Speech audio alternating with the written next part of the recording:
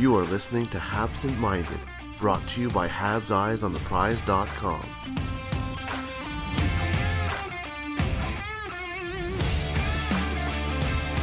Hello and welcome to the Top 25, Under 25, the new episode. And I'm very, very happy to be able to welcome Bridget Sands from Harvard, from the Harvard Crimson, senior at Harvard. And I'm feeling very, very low key here because I only went to like top 20 university in the world and you're going to like the top 5. So you're the smart one here. You're on FanDuel as well. Thank you so much for joining us. Yeah, I'm excited to be here. It's been a really cool opportunity to follow the Harvard men's hockey team for the last 2 seasons. And anytime anyone has any questions about any of the guys, I'm more than happy to reach out and share my, I wouldn't say expertise, but kind of experience with them. Well, you're an expert. You're there. What are you majoring in? I major in applied mathematics with data science, and then I have a minor in computer science. That explains what you did last year when you were with the baseball analytics staff, yeah? Yeah. Geology here. You know, I used R a little bit, but not more than that. We're going to talk about number 15 on our list, Sean Farrell. You've seen him from in close and for a long time. What can you tell us that maybe we don't know that follow Montreal Canadiens? Yeah, Sean is an incredible player and also incredible human being. Nicest guy on and off the ice. Always the most welcoming when I have the simplest or more complex questions after the games. And when I see him out and about on campus, always says hi. As soon as we lost in the playoffs to Ohio State in the first round this year, I was immediately sad because I knew that he and 4 other people actually on our team would go sign immediately, and that would be the end of his Harvard career. But I think everyone kind of knew coming into the season that he would turn pro at the end, so we kind of savored it. And what a season he's had. Amazing. The highlight reel has been going all over Twitter. What stands out to me, because I watched quite a bit of it, I didn't realize how good of a playmaker he was. Oh yeah, Sean was our first, our top left wing on the team. And he played on the first line with Zachary Karpa in the center when he was healthy. He had some injury issues, so he wasn't as consistent in the lineup. Zach is the incoming one of the 2 incoming captains of the team and a prospect of the New York Rangers, as well as the right wing of Matthew Coronado of the Calgary Flames. Something that I think goes unnoticed with the Harvard roster is a lot of the guys have done juniors, obviously, but with that have done juniors for the USHL Chicago Steel. And Matthew Coronado and Sean Farrell were 2 guys who played together on the Chicago Steels. And so during this COVID year, they had that experience of bonding. And now they also are both from the Northeast and are not unfamiliar with each other, but the true chemistry and dynamic duo that Farrell and Coronado ended up developing is almost unmatched in collegiate hockey.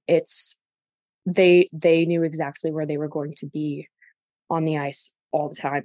And if Farrell wasn't the ECAC MVP, I think that Matt Coronado was definitely in the running.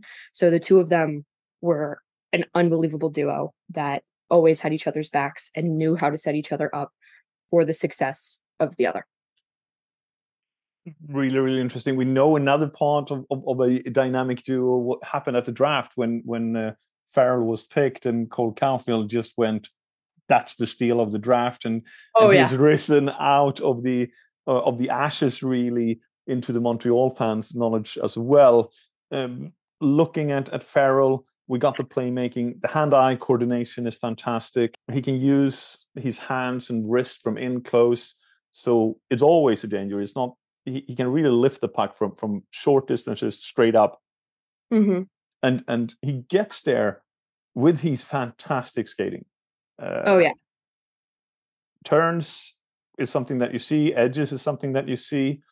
Has he been working a lot on that after practices or specialized evening practices? Well, so Sean is unique in the way that in the last year and a half, he's had an incredible amount of unique experiences. Last year he was a sophomore in college, but got selected to play for the United States in the Olympics. And then after the Olympics and returning back for the end of our season and leading his team alongside Coronado and a couple others.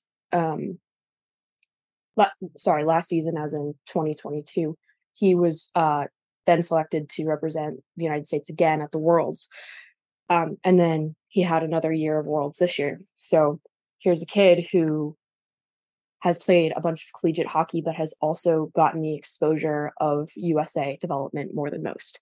And so he's been able to see the contrast of a collegiate kind of playmaking versus a more advanced, not more advanced, because Coach Donato is one of the best coaches in NCAA hockey. He has so much care and consideration for his team, but it's a different perspective when you're bringing in guys, when you're developing a team over a year versus picking out players for weeks at a time for representation for Team USA. And Farrell's had the contrast of these different experiences and different practices. So he's been able to kind of figure out what he can do to develop his skills to put him over the top relative to other players. And the big question with Sean is his height, right? And this is a way that his skating is a way that he's kind of been able to I hesitate to say make up for it, but there are some bigger guys in the league and in general. And his gracefulness skating and what he can do with his skates and how he glides he's a beautiful skater. But that is really how he kind of makes up for like the question of like his size. Yeah, his size, obviously, he's always played against players that has been bigger though. So for him, it's not much of a change. The change will probably be the tempo and the power and the fact that these guys have played in the league for 10 years or 5 years and gotten adapted to it. And skating will be one of the huge parts that he will survive in that league. Oh, totally. I think it's a big advantage for him.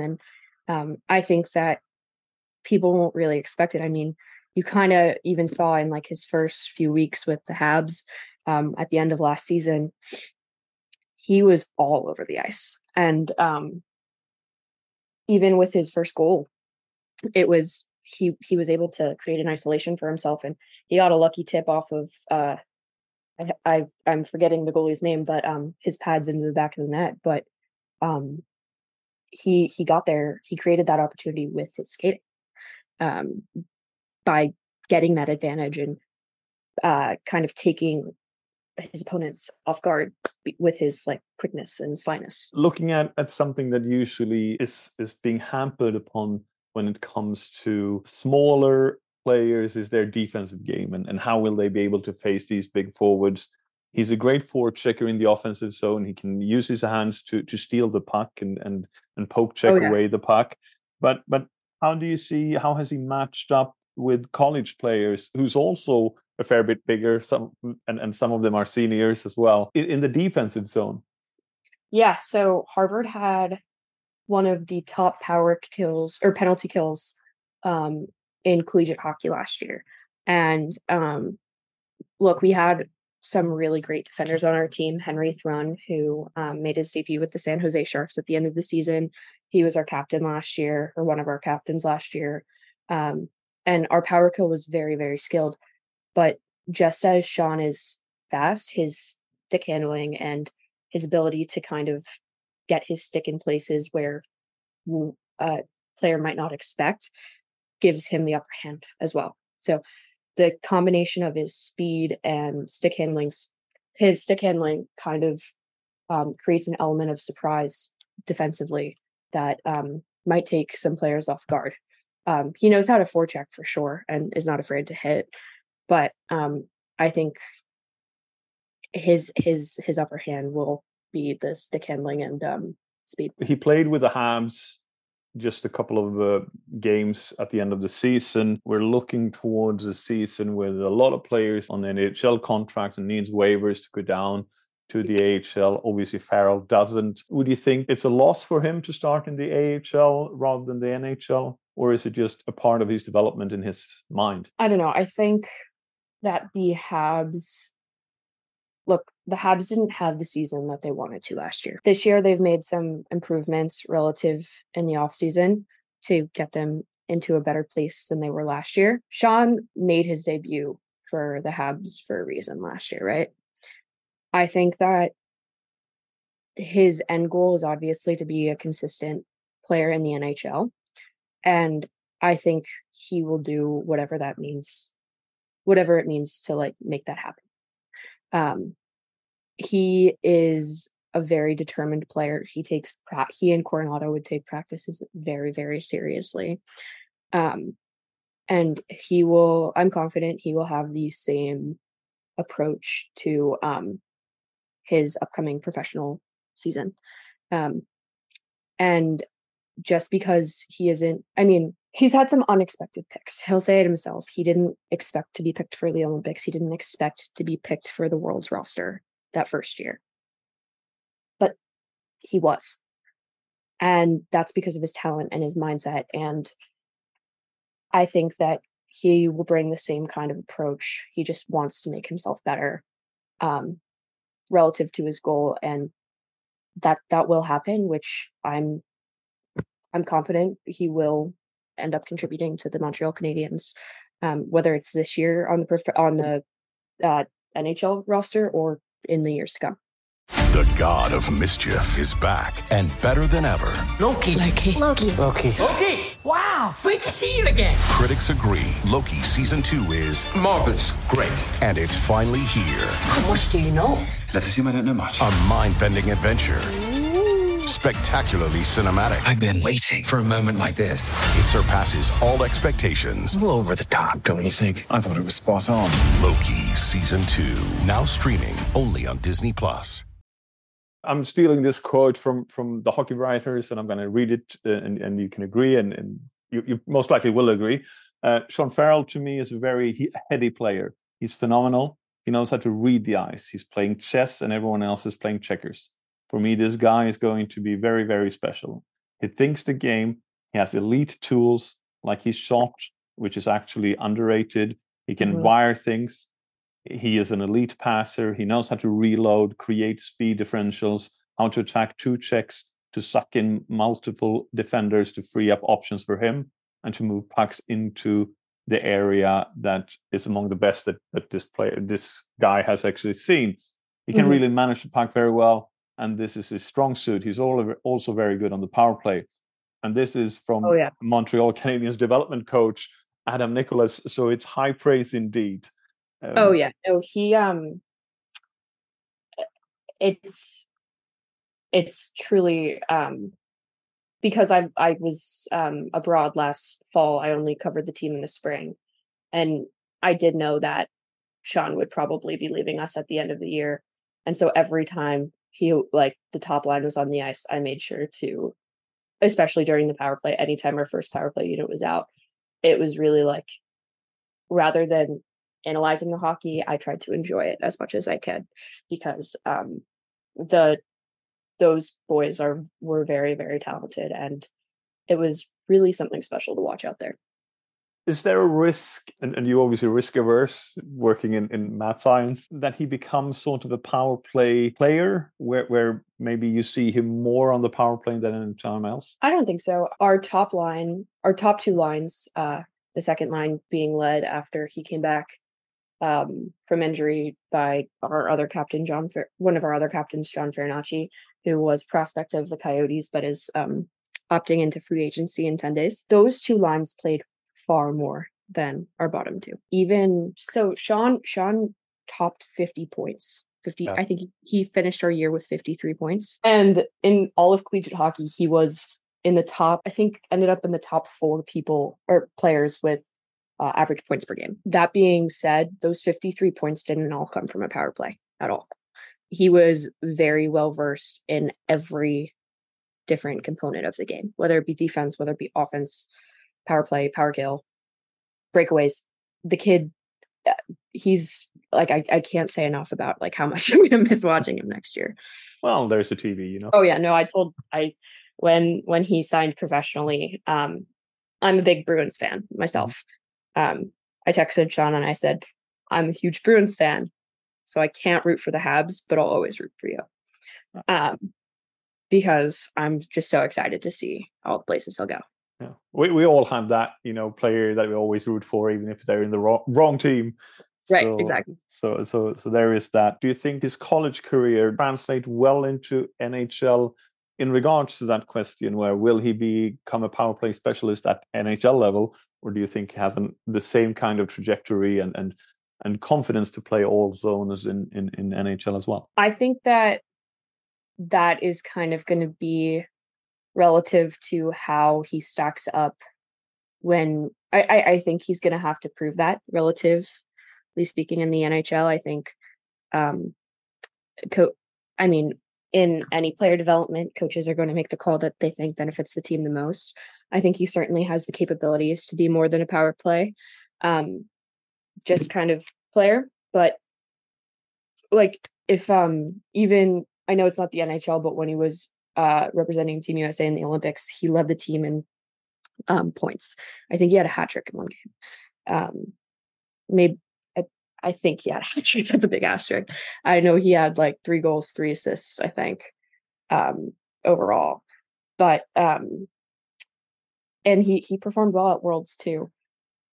I think he totally has the capabilities. It will just be if he can utilize them, and it's kind of up to Sean. And if, from what I know as Sean as a player, I know that he will try to put himself in every opportunity to be more than a power play player. We looked at it. I've asked my colleagues at Eyes on the Prize, and most of us think that he will end up in the AHL, partly because of the waiver situation, partly because of at least everyone is going to start injury-free this time in Right. NHL. And obviously, it also means that you showcase players for possible trades down the line, and you don't want to trade Sean Farrell. We know that. So you showcase the one on an expiring deal. What kind of expectations would you have as a Habs fan? And I'm sorry, you have to be a Habs fan for about 5 minutes now.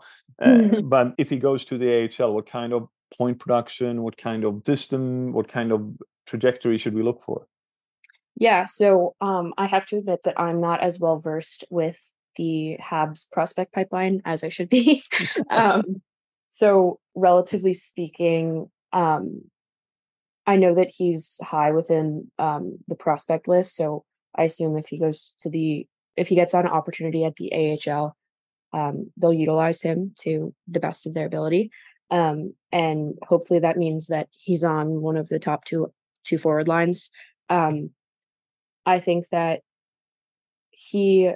something about Sean is his point production. His assists always kind of outweigh his goals, which is kind of that is because, as you have said multiple times during this talk, he's a playmaker, and he knows how to set up his teammates. And so I think that he'll really settle into his hopefully he'll settle into that role as said playmaker. I don't know what the Montreal AHL team is called. I apologize. Laval Rocket. They played in Laval for a few years now. I think it's smart as well, going off track and sorry to interrupt, but to have the team more or less in the same city as your NHL affiliate, I think it's a strong setup. You can. Oh yeah, that's what the Bruins do too. Providence is like an hour and a half away, not even 45 minutes if you're lucky. But no, I think that Sean will make the most of any opportunity that he's given. He's proven that he's capable of doing so time and time again, from the Olympics to his season in 2022 to his season in 2023 at Harvard, and the Worlds. He will settle in and really be a contributor. He's got a really exciting future ahead, and I don't know, Habs fans should be really excited about this one. Well, we already are, and he's 15th on the top 25 under 25, and that includes the NHL players that are under 25. So that's two, I would say, first round picks that in the last 2 years. We mentioned the Olympics, we mentioned the Worlds, and sometimes we think that it might not matter as much. For me, growing up, because I'm so old, so I remember the Russian Five. For me, the Worlds was always a big thing because we didn't have NHL coverage. Right. On that note, how important was it to get into and maybe play against these, how should we say, second division pro players?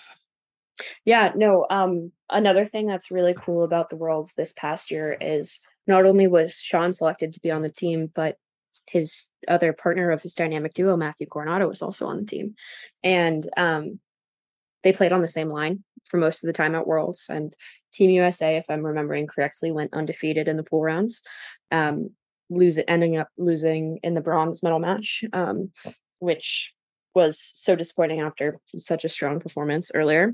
But it was against Latvia, though, so everyone else was supporting Latvia. Oh yeah, because that was their first medal in the Worlds, right? Yeah, that's fair. I'm a little selfish there. We all are. Yeah, and not only were Coronado and Farrell on this roster, but so was last year's captain Henry Thron from Harvard. So I think that it was really cool for Sean and Matt and Henry to all kind of have this experiments with two of their other teammates and have the exposure to play amongst second tier professional NHL guys.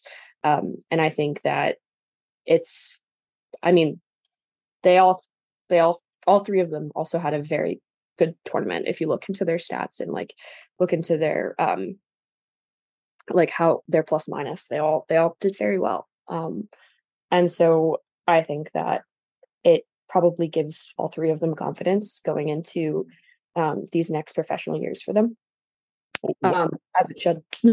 One player that was on that team as well, we have to mention it, is obviously one of your other rivals and double rival maybe now, Lane Hudson, because Boston University. Oh yeah, yeah. Yeah. Can you say a few words about how it is as an opponent to watch Lane Hudson? Oh yeah, no, he is nasty. We play BU. Surprisingly, BU is not on our schedule this year, but one thing about that BU team is they always come ready to play. We play in the Beanpot tournament every year. And I call it like the kind of mid-season. It's a little past mid-season, but it's really a preview to playoff hockey. This year we ended up losing in double overtime shootout to Northeastern, led by Devin Levi of the Buffalo Sabres. But it's Lane Hudson he's the real deal. And every time we go into a BU BC Northeastern game, even if it's not necessarily the Beanpot, as a reporter, that's when me and my co-beat writer will both come to the game, because not only are we excited to cover it, but we're both excited to watch as hockey fans as well. Because relative to the other ECAC teams in our division, I mean, Quinnipiac just having won the Natty, they're very legit, always have been, always will be. And so is Cornell. But when you get to these like Hockey East games, you're excited because it's going to be some of the best hockey of the season. And all of BU kind of brings that. And Lane Hudson, really great leader among that group. Leadership qualities, maybe not the ones we hear about most in regards to Lane Hudson, but great insights. We don't see that much, and you should be happy not to play BU maybe on the schedule this year, because Tom Wilander coming in from Sweden is going to be a stud as well. I'm excited to hear that. Maybe hopefully we'll get a bid somehow to that NCAA tournament, and who knows what happens there. Bridget, thank you so much for joining me, and sorry for me being late, obviously. Oh, no worries. I want to give you a shout out. You have your Twitter handle? Yeah. You have your Twitter handle ready? It's at Bridge Sands, BRIDG SANDS. And yeah, I will. I'm here back for the entire season of this upcoming collegiate season, and definitely will be active on Twitter, especially for the Beanbot, which actually we might end up facing BU in that tournament. But as of now, I don't believe they're our first round. Always excited to talk about any of the guys, and Sean, he's a great one.